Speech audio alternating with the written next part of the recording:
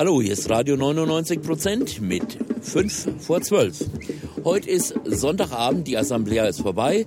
Wir schauen uns an, was morgen, Montag, am 7. November alles so los ist. Ja, und es geht los.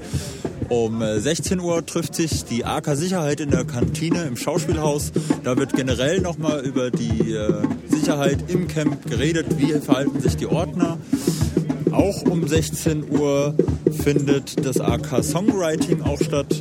Das trifft sich auch um 16 Uhr an der Holzhütte. Ja, da wird da einfach versucht, Musik zu kreieren von dem Camp, über das Camp. Und da hat sich schon auch hier heute jemand gefunden, der ist heute angekommen und hat sich da bereit erklärt, das zu machen. Dann weiter um 18 Uhr trifft sich AK Tagebuch in der Krise. Das heißt, es wird jeden Tag nochmal zusammengefasst, was überhaupt eigentlich in der Finanzwelt passiert.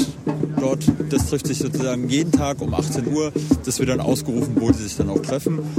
Um 19 Uhr haben wir noch was ganz Wichtiges, auch Podiumsdiskussion, das Occupy Frankfurt. Wer oder was ist diese Bewegung?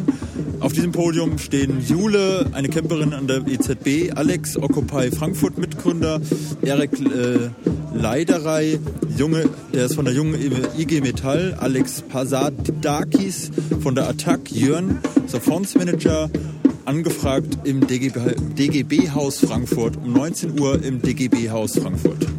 Ja, das war's von meiner Seite. Schönen Abend noch. Jo, Dankeschön. Bis dann.